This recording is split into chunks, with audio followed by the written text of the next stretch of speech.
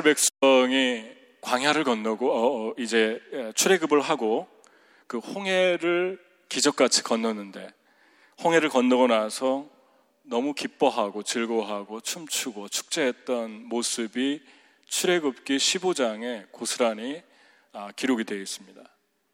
근데 이제 홍해를 건너고 나서 가장 첫 번째 들어갔던 광야가 수르 광야인데, 그 수르 광야에 들어가서 3일 동안을 걸어서 들어갔는데, 수르 광야를 들어가서 물을 먹어야 되는데, 마셔야 되는데 물이 없었죠. 그래서 오아시스를 하나 만났는데, 그 오아시스가 물이 너무 써서 마시지를 못하게 됐습니다. 그러니까 백성들이 모세를 원망하고, 또 우리가 무엇을 마실까? 그러니까 하나님을 원망하는 거죠. 근데 이제 그때 하나님께 모세가 부르짖었는데, 하나님이 나뭇가지 하나를 보여주시고 그 나무를 던졌는데 그 물이 달아서 마시게 되는 그런 이제 상황이 됐죠. 근데 그렇게 마실 때 하나님이 그들을 시험하시면서 법도와 율례를 정하시고 그들을 시험하셨다. 그러면서 이제 이렇게 말씀했습니다. 출애굽기 15장 25절을 한번 읽겠습니다. 25절, 26절인가요? 26절이 있습니까? 제가 읽어드릴게요. 이르시되 너희가 너희 하나님 나 여호와의 말을 들어 순종하고 내가 보기에 그 의를 행하며 내 계명에 귀를 기울이며 내 모든 규례를 지키면 내가 애굽 사람에게 내린 모든 질병 중 하나도 너희에게 내리지 아니하리니 나는 너희를 치료하는 여호와임이라 그랬습니다. 그러니까 마라라고 하는 말을 붙였는데, 마라는 쓰다, 괴롭다 이런 뜻이죠. 그래서 나오미가 우리 룻기에 나오는데, 그 나오미의 이름이 원래 사랑스럽다, 아름답다 이런 뜻인데, 아들 둘을 잃고 모압에서, 그리고 남편을 잃고 며느리와 함께 돌아와서 그 마을 사람들이 나오미가 아니냐 했을 때, 그 나오미가 내 이름을 더 이상 나오미라고 하지 말고 마라라고 해라 라는 마라와 똑같습니다. 그러니까 나는 괴로운 사람이고 나는 쓰게 되었다, 더 이상 사랑스럽지 않다, 이런 거를 히브리어로 마라라 그렇게 얘기합니다.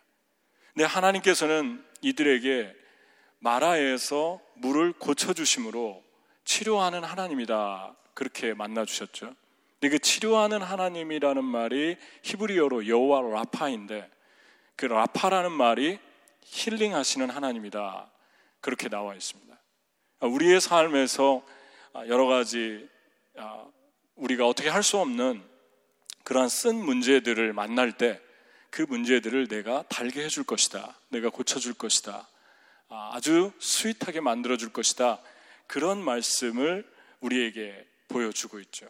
근데 여기에서 중요한 것은 이스라엘 민족이 430년 동안 안식일을 한 번도 애굽에서 지킨 일이 없었는데, 광야에 나와서 홍해를 건너고 처음으로 안식일을 지키게 되었다는 것입니다. 그게 뭐냐면, 여기 지금 이 마라에 도착한 날이 정확하게 안식일 날이었다고 하는 거죠. 그걸 어떻게 계산할 수 있냐면, 첫 번째 증거는 이스라엘이 거기에서 나오던 날이 1월 15일 목요일이었는데, 그 15일 날 애굽을 탈출했고 21일 날 광야를 건넜습니다. 근데 그 21일이 수요일이었습니다. 그런데 21일로부터 3일을 걸어서 수르 광야에 왔기 때문에 그날이 토요일이었다는 거예요. 이게 첫 번째 증거고, 또 하나는 그 다음 사건이 만나를 준 이야기가 나오는데, 만나의 이제 제7일 토요일 날은 원래는 주일이 지금의 주일이 첫째 날이었죠. 그래서 토요일 날 제7일에는 너희가 만나를 거두지 마라, 그 대신 내가 그 전날 2배를 주겠다. 그래서 그 날이 바로 만나를 거둔 날이 2월 22일이라고 성경에 나와 있는데, 2월 22일을 거꾸로 계산을 해보니까 바로 마라에 도착한 날이 1월 24일 토요일이라고 하는 결론이 나오게 됩니다. 그러니까 하나님은, 이스라엘 백성은 그냥 따라갔는데 하나님은 치밀하고 철저하게 그들을 인도해 가셨고 그들에게 새로운 삶의 방법을 제시하시고 있는 건데, 이제 그들이 인식을 하던 못하던 안식일이 됐을 때 그들을 고치셨고 치료해 주시는 하나님으로 만나 주셨다는 것입니다. 그리고 만나 사건을 통해서도 하늘에서 먹을 것이 없을 때 비처럼 음식을 내렸는데 내가 다 줄 테니까 안식일에는 나가지 마라 함으로 안식일 날의 중요성을 각인시켰던 하나님임을 볼 수 있다는 것이죠. 만나가 공급을 의미한다면 그 전에 마라는 치유하시는 하나님을 의미합니다. 그러면은 안식일은 어떤 축복이 들어있는가? 치유하시는 하나님의 은혜가 있고, 두 번째는 공급하시는 하나님의 은혜가 있다는 것입니다. 여러분과 제가 그것을 인식하든 못하든, 또 여러분과 제가 이 안식일을 지키면서 예배를 드리면서 그분을 임재를 느끼든 느끼지 못하든 하나님의 치유가 여러분들에게 임하고 있다는 것입니다. 그러니까 이 안식일 안에 하나님이 많은 비밀들을 감춰놓고 계신 거예요. 그러니까 얼마나 이게 중요한 날인가. 다시 얘기하지만 예배는 장난이 아니에요.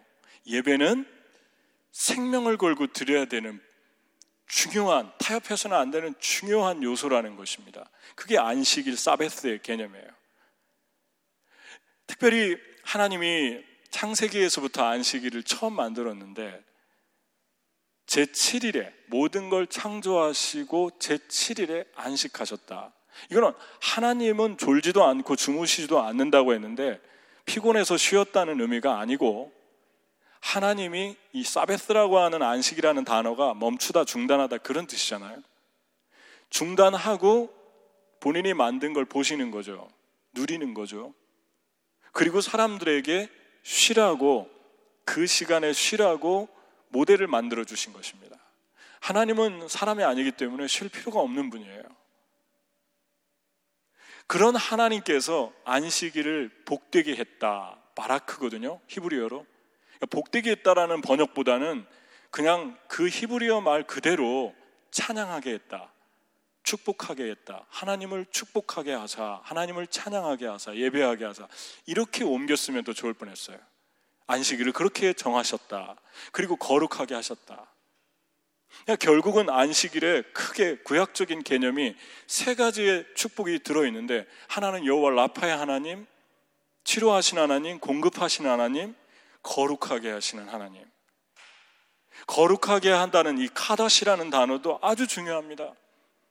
우리의 영혼이 깨끗하고 맑아지고 거룩해질 때 진정한 쉼이 오기 시작하거든요. 우리의 마음이 혼동스럽고 지저분하고 깨끗하지 못하면 여러 가지 죄책감과 혼동스러운 생각들과 여러 가지 그 마음속에서 찝찝한 그 스트레스들과 이런 것 때문에 멈추질 못하는 거예요, 생각이. 거룩과 쉼은, 거룩과 휴식은 아주 중요하게 붙어 있습니다. 거룩할 때 온전한 쉼을 우리가 누리게 되는 거죠. 어린아이들이 어른들보다 그래도 깨끗하잖아요. 어린아이들은 누우면 진짜 잠을 잘 자는 것 같아요. 얼마나 금방 잠이 들까요? 그 어른들이 되면 생각이 너무 많고 생각하느라 잠이 잘 안 들고 자다가도 깨고, 물론 여러분 중에 잠 잘 자는 분이 거룩하다 그런 말이 또 되겠네요, 잘못하면. 좀 이렇게 새겨서 크게 알아서 인간의 언어로 다 드러낼 수는 없습니다. 한계가 있어요. 그런데 어쨌든 거룩과 쉼은 밀접한 관계를 가지고 있다는 것입니다. 마음이 맑고 깨끗해지면 그렇게 우리가 마음이 편안할 수가 없어요. 그래서 여러분, 이 모든 것이 주님을 찬양하는 데서 시작된다. 그게 사베스예요. 멈추고 아무것도 안 하는 게 아니라 그 멈추는 시간이 그냥 아무것도 하고 있지 않은 시간이 아니라 하나님을 찬양하는 시간이 그야말로 멈추는 시간이 되는 거예요.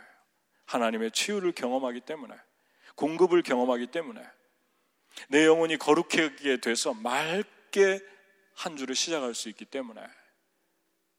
그러니까 예배에 생명을 건다. 왜 예배에 생명을 거나? 가만히 앉아서 예배 드리면 되지. 그 이야기가 이런 맥락에서 나오는 거예요. 모든 거를 주고도 희생할 수 있는 그것이 예배 안에 있다는 것입니다.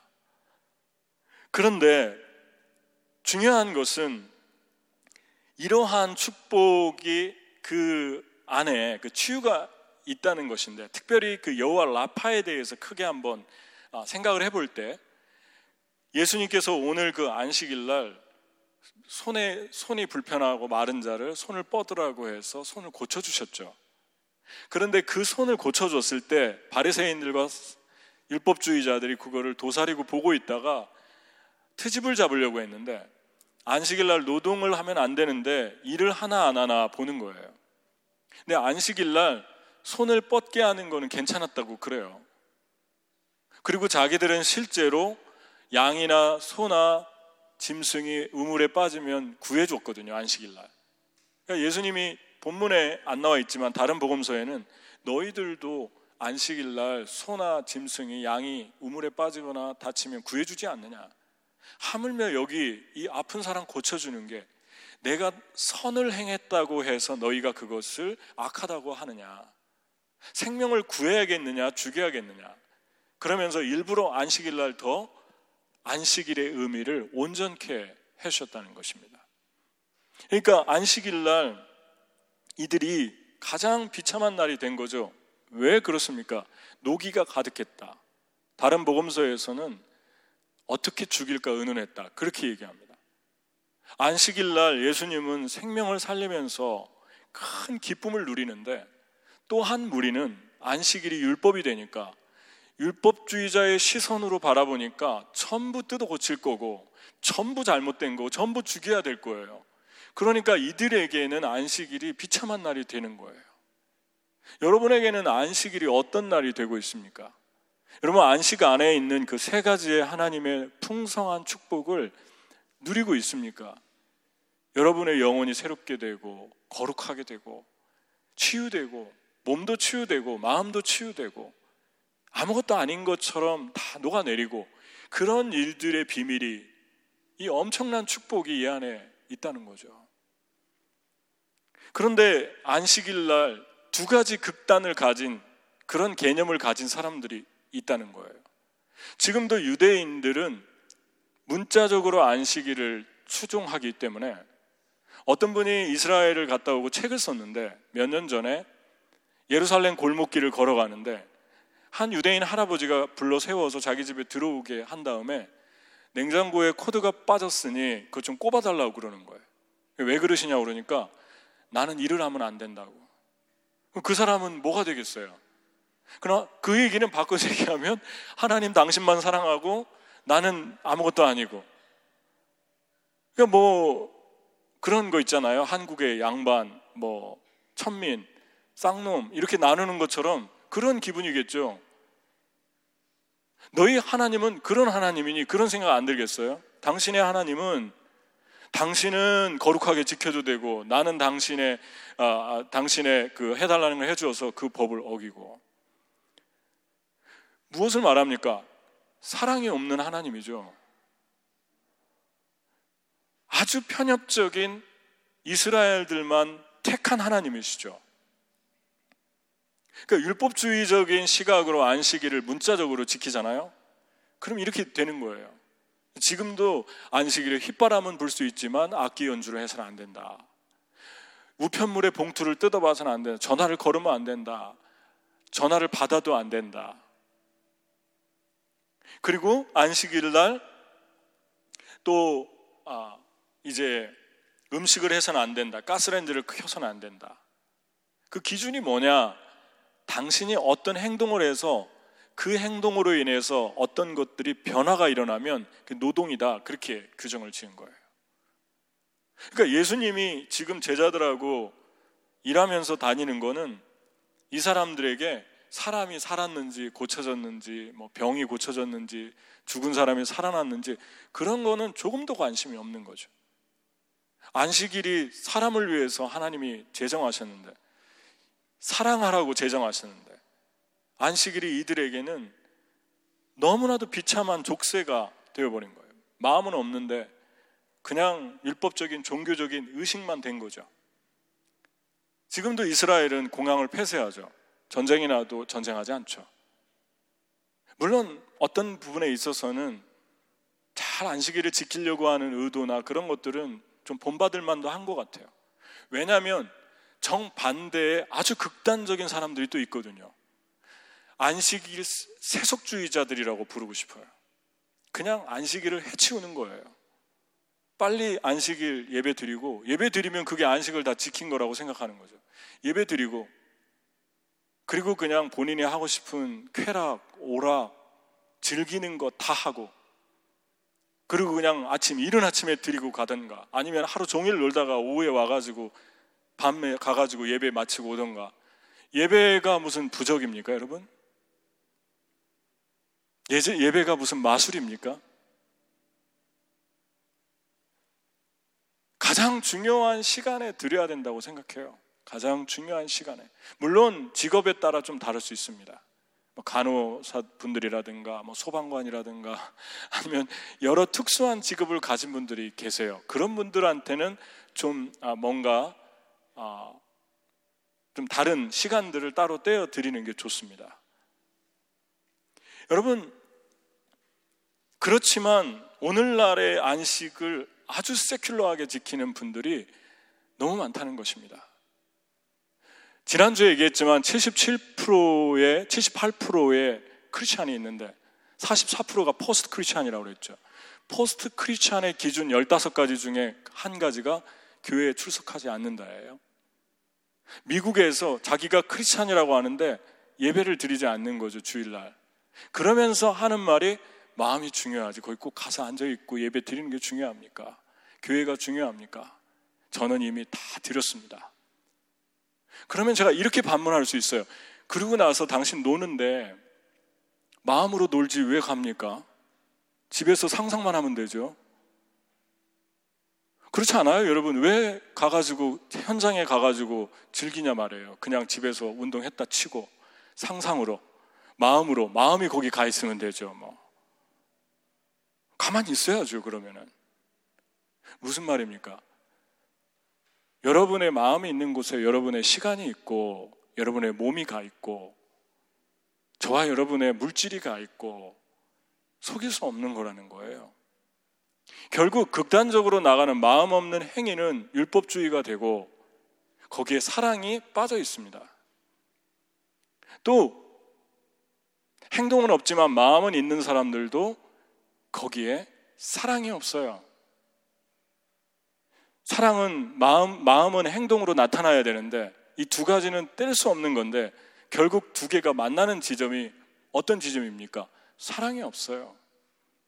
율법주의자도 또 마음주의자도 둘 다 사랑 없기는 마찬가지예요.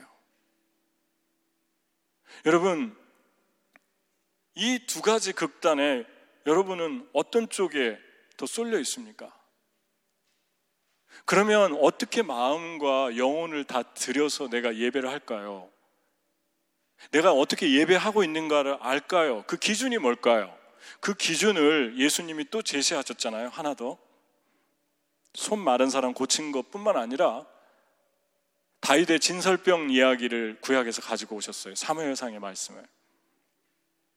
너희가 내 제자들이 지금까지 나와 함께 다니면서 병자를 고치고 오병이의 기적 나눠주고 베풀고 이런 거 열심히 나를 섬기고 있는데 그들이 직접적으로 한 일은 없지만 나와 동행하는 것이 이 생명을 살리는 일인데 이런 일 하다가 율법에서 구약에 보면은 신명기에 너희가 낫으로 추수를 할 때 그 추수할 때 이삭을 남겨놔서 가난한 사람이 따먹게 해라.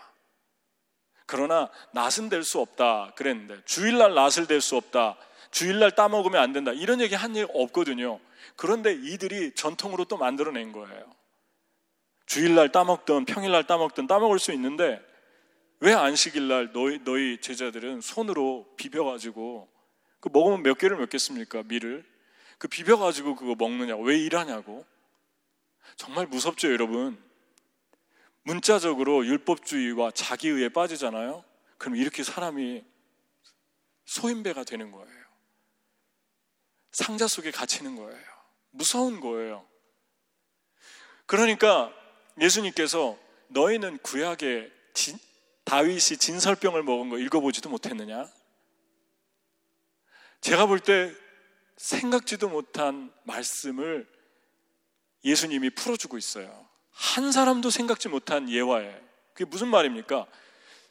구약의 제사장들만 먹을 수 있는 떡이 진설병인데, 성소에 들어가면, 지성소에 들어가기 전에 성소에 들어가면 오른쪽에 떡 6개가 쌓여 있어요. 12개가. 그 떡을 일주일에 한 번씩 교체를 하는데, 그 떡 교체한 거는 제사장만 먹어라 그랬어요. 다른 사람이 먹으면 죽는다, 그렇게 얘기했습니다. 그런데 다윗이 지금 사울에게 억울하게 쫓겨서 그 소년 몇 명하고 도망가다가 배가 너무 고파서 생각해낸 아이디어가, 아히멜렉 놉 땅에, 유대 땅의 한 도시인데 광야에, 놉 땅에 가서 거기 아히멜렉 제사장에게 떡 좀 달라고 해야겠다. 떡을 달라고 하니까 나는 진설병밖에 없다. 근데 너희가 먹을 수 없는 떡이다 그래요. 우리가 너무 배가 고프니까, 내가 지금 왕의 심부름을 하다 이렇게 됐으니까 좀 거짓말이죠. 왕에게 억울하게 쫓기고 있는데 살짝 말을 돌려서 했어요. 그런데 이 제사장이 주었어요.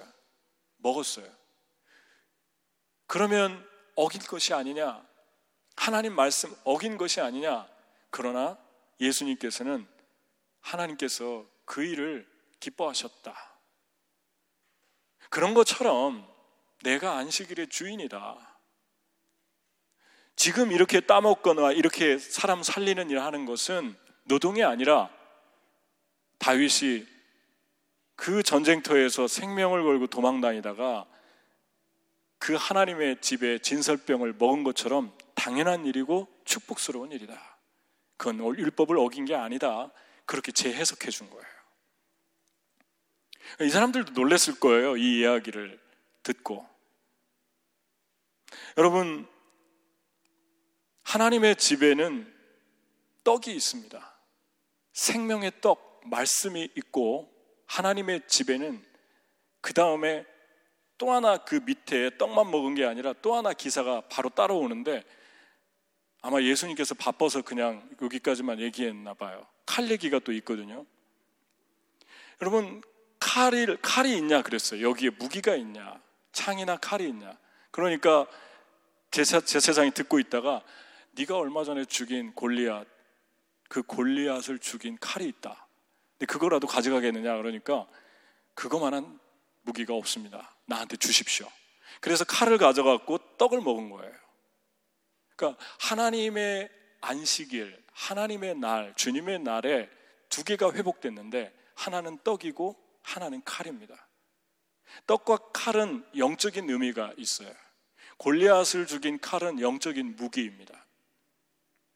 그거를 다시 회복했다는 것은 무엇을 말합니까?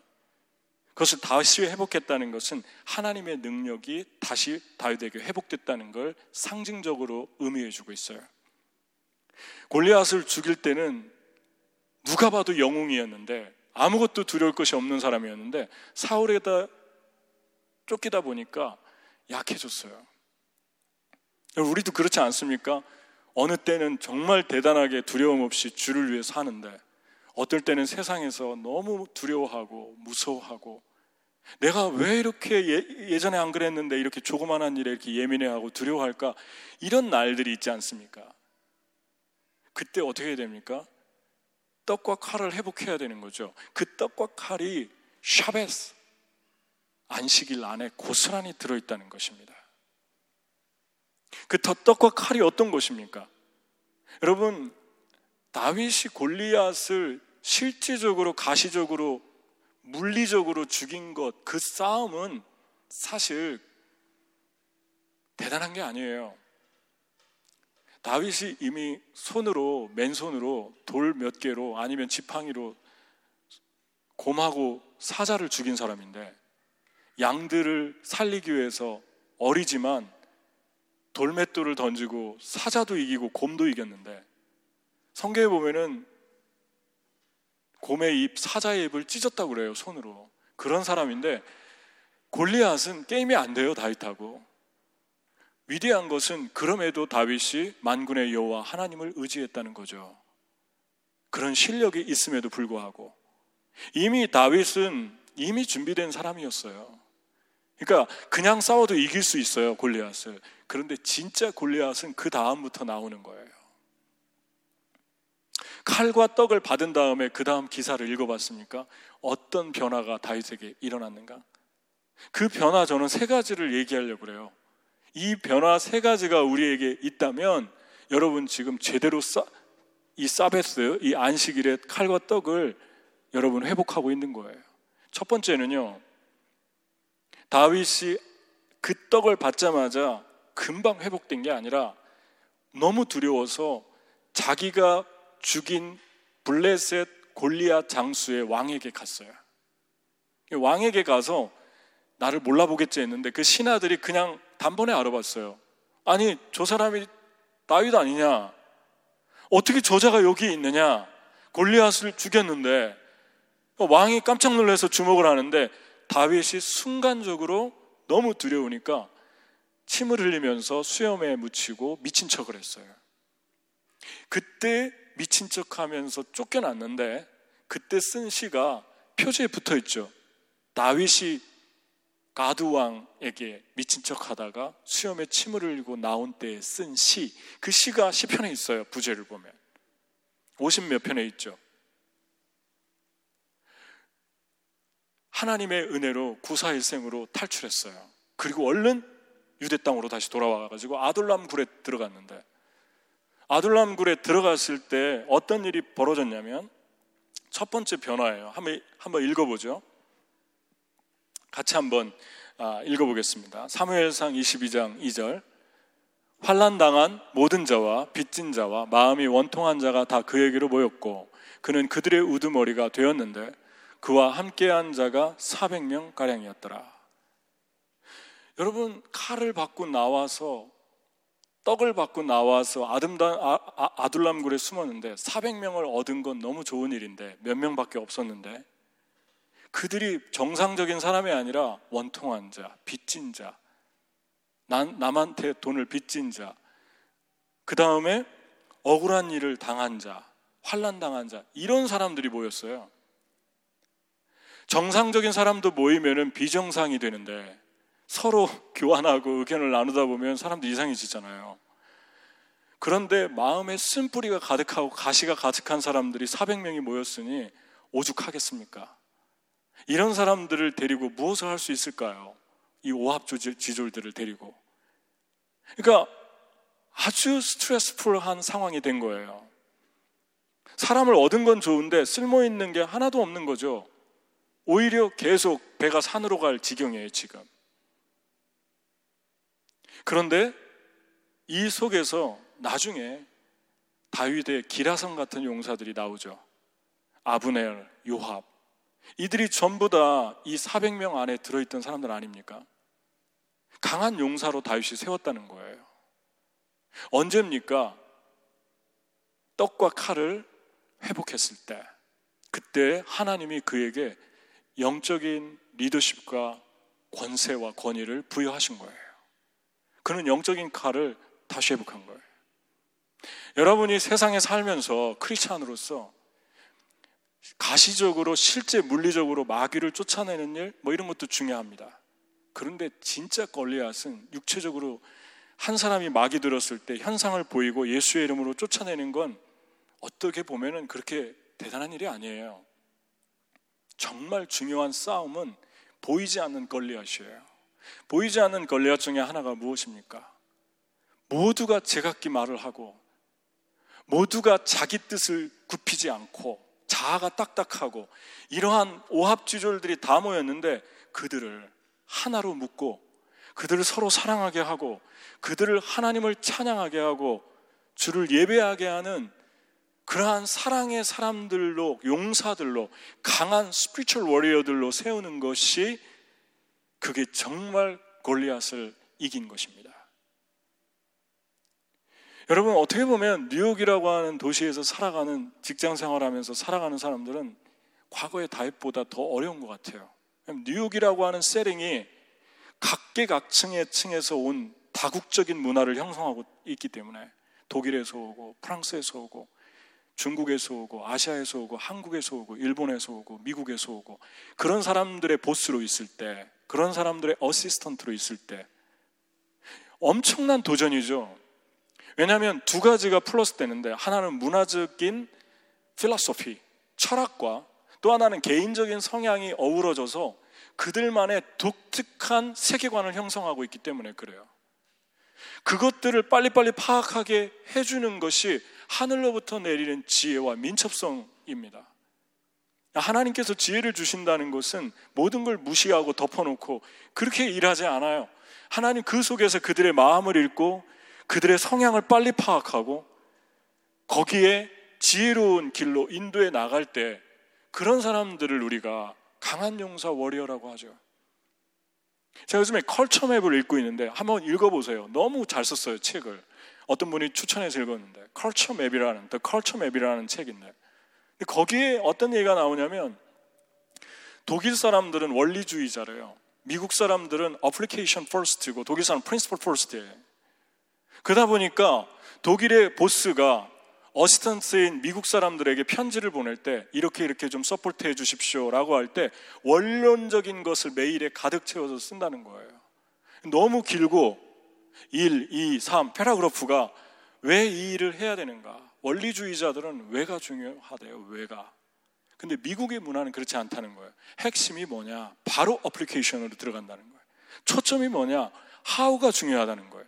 문화 차이에서 오는 건데, 이걸 읽지 못하면 계속 메일을 쓰고 메일은 계속 쓰레기통으로. 아시안 사람들은 어떠냐? 아시안 사람들은 이거 저거 없대요. 그냥 다 통합해서 총체적이라고 그래요.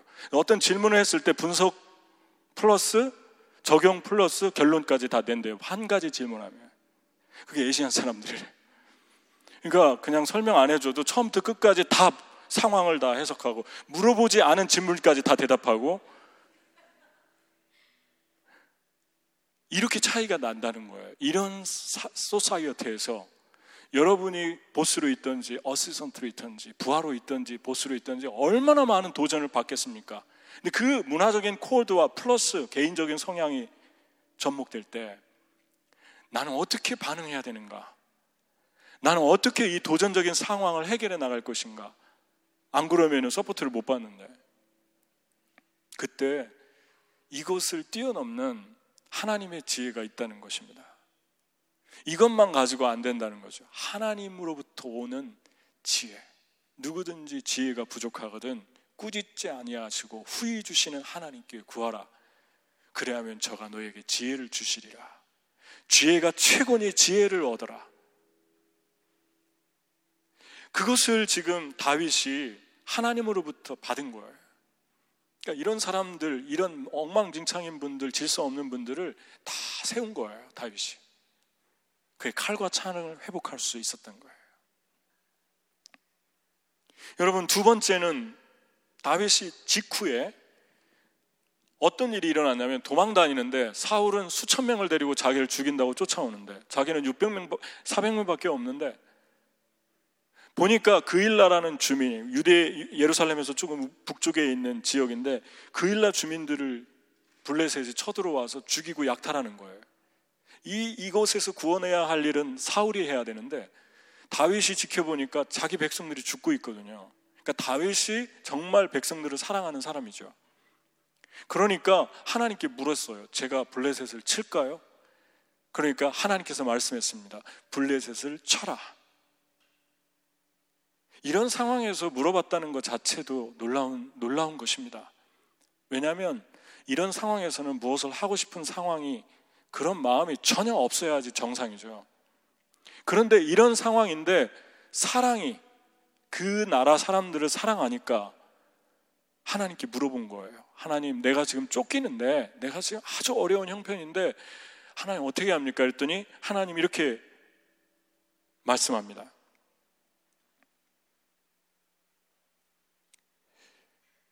하나님이 이에 다윗이 여호와께 묻자 이르되 내가 가서 이 블레셋 사람들을 치리이까? 여호와께서 다윗에게 이르시되 가서 블레셋 사람들을 치고 그 일날을 구원하라 하시니.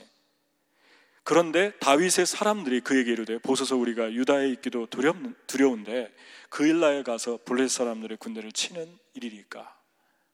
다윗에 따르는 사람들은 반대한 거예요.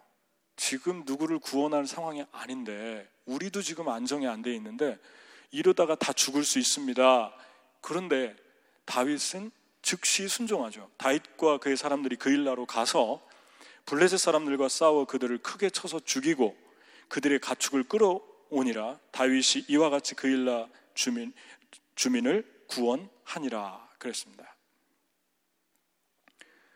상황을 그냥 하나님하고 동일시하게 여기지 않았다는 거예요.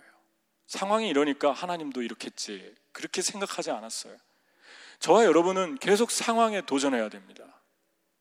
상황이 하나님이라고, 상황 이꼴 하나님이라는 공식을 만들어내면 우리는 상황에 따라서 상황을 하나님으로 모시고 하나님을 제한하고 그것만 추앙하게 되는 거죠. 그렇게 되면 어떻게 될까요? 그렇게 되면 안주하게 되고, 안주하게 되면 영혼이 점점 죽게 되고 하나님과의 교제는 끊어지고 말죠. 하나님께 물었다라고 하는 자체가 도전이에요. 이런 상황에서 하나님께 물었을 때 하나님 불가능한 일을 하라고 그럽니다. 이런 두 번째 상황을 만나는 것이 보이지 않는 두 번째 골리앗입니다. 그러니까 저와 여러분이 이 세상을 살아갈 때 세상에서 어려운 부분 중에 하나가 정착이 안 됐는데 정착된 것처럼 살아야 될 때, 안정이 안 됐는데 안정된 사람처럼 아무 일 없는 것처럼 모든 일들을 처리해 나갔을 때, 내 집안 문제가 있는데 여전히 일을 해야 되고, 내 상황이 지금 어려운데 여전히 어려운 사람들을 돌봐줘야 되고, 이것이 두 번째 만나는 도전 중에 하나라는 거예요. 이게 골리앗입니다. 여러분은 이런 때 어떻게 하십니까? 이때 이걸 이길 수 있는 칼은 하나님께 묻는 것입니다. 상황이 전혀 따라주지 않아도 하나님이 하라고 그러면 하는 것입니다. 그게 영적인 칼과 영적인 떡이 회복된 사람들의 삶입니다. 그 칼과 떡이 사베스 안에 있다는 거예요. 그러니까 여러분이 안식일 제대로 지키면요, 너무 걱정할 거 없어요. 여러분 안에 이런 능력과 힘이 주어집니다. 하나님으로부터 세상을 이길 수 있는 권세가, 비밀이, 능력이 안식일 안에 있어요. 예배는 장난이 아니에요. 주일은 장난이 아니에요. 주일은 생명이에요. 아멘. 주일이 생명이 되고 목숨을 걸고 주일을 지키면 여러분 세상을 거뜬히 이길 수 있어요. 그게 다윗이 받은 하나님의 은혜였습니다. A.W. 토저가 저희 교단의 자랑스러운 분이죠. CNMA의 A.W. 토저가 CNMA 목사님이었거든요. 정말 훌륭한 목사님이신데 18세기에 블루버드라는 한 여인의 이야기를 했어요. 뉴욕에 마약과 술과 온갖 좋지 않은 모든 더러운 거리 중에 하나가 바우리 멜버리 밴드라는 곳이 있었는데, 여기에 살고 있던 사람인데 마약, 술, 담배 빠지다가 결국 감옥에 갔는데 구세군의 한 젊은 여성이 가서 복음을 전했어요. 그 첫 번째 말이 하나님 당신을 사랑하십니다 그랬는데 너무 냉담하게 쫓아냈어요. 계속 갔어요. 가니까 어느 날 그 여인이 물어보더래요. 냉소적으로. 당신, 나한테 하나님이 나를 사랑한다고 하는데 당신 월급 받고 일하는 거지, 당신 정말 나를 사랑할 수 있냐고. 그러면 나한테 한번 키스해보라고. 온갖 얼굴이 더럽고 머리카락이 흐트러져 있는데 그 분이 손을 넣어서 이렇게 창살에서 가까이 잡아당겨 얼굴을 이렇게 머리를 빗어주고 다듬어 준 다음에 키스를 해줬어요. 이분이 갑자기 무릎을 꿇고 흐느끼면서 울더래요. 그리고 그 시간 예수님을 영접했어요. 주일학교 때 받은 은혜도 떠오르고, 그리고 출소했는데 3개월 동안 온갖 어두운 거리, 그런 흡연과 마약과 중독자들을 찾아내면서 예수님의 복음을 전하고 사랑을 전했는데 3개월 후에 죽었는데 그분의 장례 행렬이 너무 많이 사람이 모여가지고 경찰들이 동원돼서 정리를 했다고 그래요. 실제 여러분 3개월 살았는데 3년처럼 살고 30년처럼 그렇게 살았어요. 하나님과 우리의 관계가 회복되면, 우리에게 영적인 칼이, 영적인 떡이 회복되면 이런 엄청난 일들을 이루게 됩니다. 이분보다 더 위대한 분이 그렇게 거절당하는데 쫓아가서 예수님의 사랑을 전해준 또 이름 없는 그 한 분이 참 대단한 것 같아요. 여러분은 이런 하나님의 은혜를 사베스에서 공급받고 있습니까? 세 번째 변화가, 다윗이 그일라 사람들을 구원했으니까 그일라 사람 입장에서 보면 너무 고마운 일이잖아요. 그리고 생명도 구했고 소유물도 구했고 자녀들도 다 구했는데 다윗이 물어봤어요. 그일라 사람들이 나와 내 사람들을 사울의 손에 넘기겠습니까? 배반하겠습니까? 이런 말이죠. 여호와께서 이르시되 그들이 너를 넘기리라. 중요한 영적인 원리를 보여주는데요. 이게 뭐냐면, 보통 사람들한테, 낯선 사람들한테는 기대를 안 하는데 우리가 도움을 준 사람들한테는 우리가 쉽게 추측을 하게 됩니다. 아, 나한테 도움 받았으니까 저 사람 날 존경하겠지, 저 사람 날 도와주겠지, 저 사람 날 사랑해주면서 내가 하자는 대로 하겠지. 그게 무엇입니까? 사람을 의지하는 거죠. 그런데 다윗은 마음이 삐뚤어져서 사람들을 다 의심했다는 게 아니고 뭐든지 하나님을 의지하고 하나님을 신뢰하는데 사람을 먼저 신뢰하지 않았다는 거예요. 상황을 신뢰하지 않았다는 거죠. 하나님께 또 물어봤습니다. 하나님 괜찮을까요? 하나님이 알려줍니다. 그들이 너를 배반할 것이다. 이 말은 무슨 말입니까? 세 번째 만나는 또 무서운 골리앗 중에 하나가, 내가 사랑을 주지 않은 사람들에게 배반을 당하면은 충격을 주지 못하는데, 내가 사랑을 주거나 마음을 준 사람들한테 배반을 당하거나 이상한 반응이 돼서 돌아오면 너무 큰 타격을 입는다는 거예요, 내면에. 그거로부터 이길 수 있는 힘은 하나님께 물어보는 거예요. 다윗은 물어봤어요. 내가 아무리 도움을 주고 사랑을 베풀었어도 그는 하나님만을 의지했다는 거예요. 여러분, 하나님께서 기뻐하는 삶이 이런 삶입니다. 내가 도와준 사람, 내가 은혜를 베푼 사람 좀 의지하면 안 되나요? 성경은 말합니다. 안 된다고. 되게 위험한 일이라고 말합니다. 여러분 보십시오. 예레미야 17장 5절 6절을 보겠습니다. 같이 읽겠습니다. 나 주가 말한다. 나 주에게서 마음을 멀리하고 오히려 사람을 의지하며 사람이 힘이 되어 주려니 하고 믿는 자는 저주를 받을 것이다. 그는 황야에서 자라는 가시덤불 같아서 좋은 일이 오는 것을 볼 수 없을 것이다. 그는 소금기가 많아서 사람이 살 수도 없는 땅, 메마른 사막에서 살게 될 것이다. 우리 사람 의지하면 안 된다는 거 다 아는데 사랑만 해라고 그러는데 막상 외롭고 힘들고 어렵고 막막하면 사람 자꾸 그리워지죠. 근데 그리워하는 것까지는 좋은데 의지하려고 하고 싶을 때가 있습니다. 그런 사람은 저주받을 것이다. 그 저주가 어떤 것입니까? 광야에, 아무도 없는 광야에 가시떨기나무 같을 것이다. 톤 브루시 같을 것이다. 가시가 뭡니까? 아무짝에 쓸모없고 다른 사람들을 뾰족뾰족하게 자꾸 찌르는 고통을 주는 거죠. 그러니까 도사리고 있어요. 온통 몸이 고슴도치처럼 가시처럼 돼 있어요.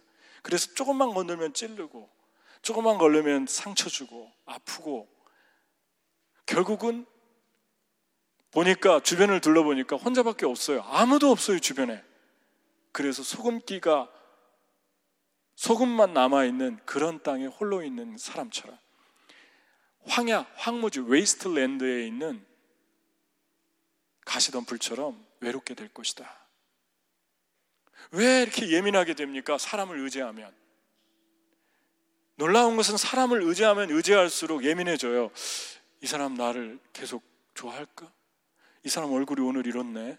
내일은 연락이 없네. 내일은 연락이 없으면 어떡하지?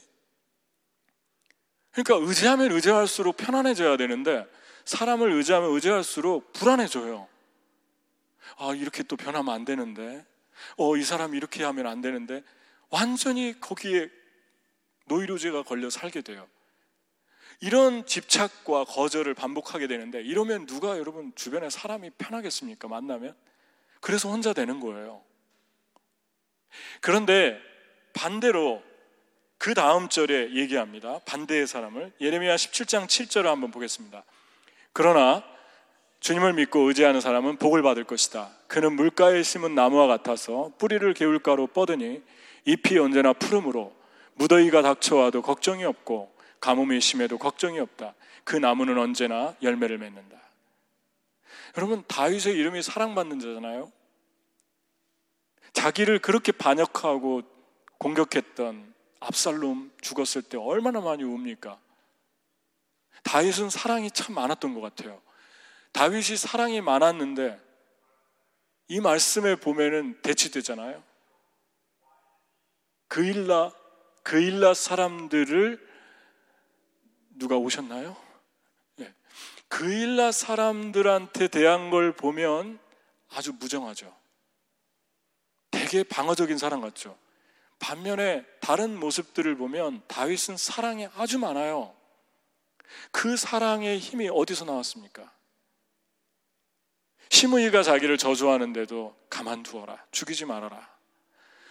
압살롬이 자기를 반역하고 죽었을 때에도 대성통곡하고 울고, 그게 다윗이에요. 사울을 죽일 수 있는데 사울 죽이지 않고, 복수하지 않고, 자비롭게 대해주고, 그일라 사람들한테 대한 거 보면은 정반대의 인격이잖아요. 이러한 영성이 어디서 나왔습니까? 하나님께만 뿌리를 내린 거예요. 하나님께 뿌리를 내리면 고슴도치처럼 그렇게 예민하게 굴지 않게 되죠. 편안한 사람이 돼요. 그러니까 주변에 사람들이 모여들게 되고, 그는 물가에 심기운 나무처럼 환경의 지배를 받지 않는 거예요. 무더위가 와도 가뭄이 와도 괜찮은 거예요. 계속 푸르고 열매 맺기 시작하는 것을 볼 수 있습니다. 그러니까 하나님 말씀은 진리예요. 그렇죠? 여러분, 가시던 풀처럼 삽니까? 아니면 물가에 심기운 나무처럼 삽니까? 여러분, 정말 사람들에게 도사리고 사람들 의심 많이 하는데 사람들을 그리워하잖아요. 그 사람들이 제일 사람들 그리워하는 사람이에요. 사람들 우상 삼는 사람이에요. 사람들을 의지하지 않고 사람들에게 모든 그 트러스트를 신뢰해주고 인정해주지만 하나님 의지하는 것처럼 의지하지 않는 사람들 매정해 보이지 않습니까? 그런데 그 사람들이 정말 보면은 사람을 있는 그대로 사랑하는 사람들이에요. 역설적이죠. 여러분, 그 다음에 또 말씀이 마지막으로 나옵니다. 만물보다 더 거짓되고 아주 썩은 것은 사람의 마음이니 누가 그 속을 알 수 있습니까? 각 사람의 마음을 살피고 심장을 감찰하시며 각 사람의 행실과 행동에 따라 보상하는 일은 바로 나 주다. 그러십니다. 사람의 마음이 다 썩고 부패했지만 한마디로 얘기하면 내가 보상해 줄 수 있는 사람이 있는데 다 썩은 게 아니라 아름다운 사람, 진실한 사람, 스테페스트한 사람들이 있다. 누굽니까? 물가에 뿌리를 내린, 깊이 내린, 나에게 의지를 두고 살아가는 사람들이다. 그들이 도와준 사람을 의지하지 않고, 그들을 따르는 사람들에게 의지하지 않고 나를 의지하는 다윗과 같은 사람들이다. 이런 사람들이 있죠. 우리 주변에 이런 사람들이 있죠. 흔들림이 없는 사람들, 영원히 함께하는 사람들, 같이 가는 사람들, 그들이 나를 의지해서 그런 게 아니라 하나님께 깊이 뿌리를 내렸기 때문에 그렇게 사는 거예요. 내가 잘해줘서가 아니라 그들이 하나님께 깊이 뿌리를 내렸기 때문에 나의 부족함도, 나의 좋은 점도 커버하고 가는 거예요. 그게 물가에 심기운 사람들입니다. 여러분은 어떤 삶을 삽니까? 이런 사람들에게 주님이 보상하신다. 이런 분들을 보면 참 고개가 숙여지죠. 이때 다윗이 아둘람 굴에 있을 때, 하나님께만 뿌리를 내렸을 때 57편에 적혀 있습니다. 다윗이 사울을 피하여 굴에 있던 때 그랬는데, 다 읽을 수는 없고 한 세 가지 어떤 축복 보상한다고 그랬으니까 어떤 축복을 받았는가. 내가 지존하신 하나님께 부르짖으며 곧 나를 위하여 모든 것을 이루시는 하나님께로다. 하나님께 부르짖는 축복을 받았어요. 이런 기가 막힌 답답한 상황에서 하나님이 모든 걸 이루신다는 확신이, 소망이 다윗 안에 있습니다. 지금 쫓기는데, 사울이 죽이려고 하는데 수천 명의 군사를 데리고 600명으로 늘어났어요. 놀랍게도 전쟁 한번 하고 났는데 그일라에서 게임도 안 되는 이 죽음 앞에서 하나님이 이 다윗의 마음에 소망을 부어주니까 그 마음은 여전히 소망 가운데 확신이 들었던 거예요. 이게 보상입니다. 하나님을 의지하는 분들의 보상입니다. 여러분, 부르짖는 걸 잊지 마세요. 찬양할 때 어떤 찬양이 능력이 있습니까? 두 가지 요소를 가지고 있어야 돼요. 찬양할 때 하나는 빠른 찬양 능력이 있습니다. 축제의 찬양 능력이 있어요. 그런데 그 찬양의 가사가 하나님을 향해 있어야 돼요. 두 번째, 느린 찬양이 월십으로 들어가게 해주는데, 느린 찬양의 가사 중에 자기 독백 같은 신세한탄의 그런 가사가 아니라 하나님을 높이는 찬양, 월십송의 능력이 있어요. 찬양 인도하는 사람들은 이 두 가지를 명심해야 돼요. 빠른 찬양 많이 해야 됩니다. 오늘 너무 좋았어요. 빠른 찬양. 그리고 또 하나는 하나님을 향하는 찬양, 부르짖는 찬양. 큰 소리로 외치게 해야 돼요. 청중을. 그때 사단이 아주 두려워합니다. 마귀가 두려워하는 게 부르짖는 자들의 기도입니다.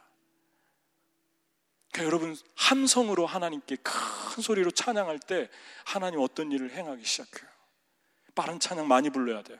찬양 인도를 하는 분들의 마음을 알아요. 왜 빠른 찬양 안 부르면 잘 안 고르려고 하냐면 빠른 찬양이 어렵거든요. 그래서 자꾸 피하게 돼요. 느린 찬양이 좀 쉬워요, 인도하기가. 제가 다 알고 있어요. 여러분, 하나님께 셀러브레이트 하세요. 그리고 여러분의 소리를 높이세요. 사단이 두려워 떨어요. 여러분이 소리를 높일 때마다 사단이 두려워 떨어요. 그때 소리를 높이면서 주님을 찬양하고 예배하잖아요. 그리스도인들의 쌍칼, 한쪽 날만 선 칼이 있고요, 쌍칼이 있어요. 양검이 있어요. 두 가지가 뭐냐면 하나는 말씀이고 하나는 찬양입니다. 그리스도인들이 두 가지를 가진 사람들이에요. 쌍칼을 놓지 말아야 돼요. 이 두 가지 쌍칼, 양쪽으로 흔들 때마다 다 떨어지는 추풍 낙엽처럼 다 떨어져요. 이 칼을 흔들면. 여러분, 찬양할 때, 말씀을 붙들 때 모든 걸 이루시는 하나님이 내 마음에 그냥 들어오기 시작하는 거예요. 소망이. 그 다음에 5절, 하나님이여 주는 하늘 위에 높이 들리시며 주의 영광이 온 세계 위에 높아지길 원합니다. 어디 이름도 알 수 없는 지구상의 점과 같은 예루살렘 쪽에, 광야의 유다에 머리카락 하나 안 보이는 캄캄한 굴 속에 숨어 있는데, 거기서 온 세계를 품는 하트, 큰 마음으로 하나님 부어주셨어요. 열방을 품는 마음을 부어주셨어요. 지금도 열방에 다윗의 이름이 선포되고 있지 않습니까? 다윗의 하나님이 증거되고 있잖아요. 2000년이 지났는데 이게 보상이에요. 물가에 심기운 나무들, 사베스에 들어간 사람들의 보상이에요. 그러니까 아무것도 없는데, 내세울 거 아무것도 없는데 꿈이 크고 세상을 끌어안을 수 있는 심장이 있고 열방을 향해서 나가고. 저는 예수 전도단의 YM어들이 좋은 점 중에 하나는요, 정말 한 사람 한 사람 물어보면 재정도 안 되고 상황도 안 되는데 기본적으로 한 사람의 10개 이상은 나라를 다 다녔어요. 다니면서 복음을 전하고 주의 사랑을 전하고. 어떻게 다녔습니까? 그러면 한마디 해요. 믿음으로 다녔어요. 하나님이 주셨어요. 놀랍지 않습니까? 저는 되게 멋있는 것 같아요. 믿음으로 사는 거, 하나님을 부르짖는 거. 마지막 세 번째, 하나님이여 내 마음이 확정되었사오니 내가 노래하고 내가 찬송하리이다. 반석 같은 찬양의 마음, 흔들리지 않는 요동치 않는 마음을 주십니다. 이 모든 게 어디서 왔습니까? 사베스 안에 들어있는 칼과 떡에서 왔습니다. 칼과 떡은 강한 하나님의 군대를 일으킵니다. 고난 속에서 고난받는 자를 풀어줍니다. 자신이 구해준 사람들을 의지하지 않고 하나님을 의지합니다. 칼과 창은 소망의 보상을 받습니다. 여러분, 칼과 창이 있습니까? 생명을 걸고 안식일을 잘 지키십시오. 그 안식일이 여러분의 나머지 6일을 보장해 줄 것입니다. 같이 기도하겠습니다.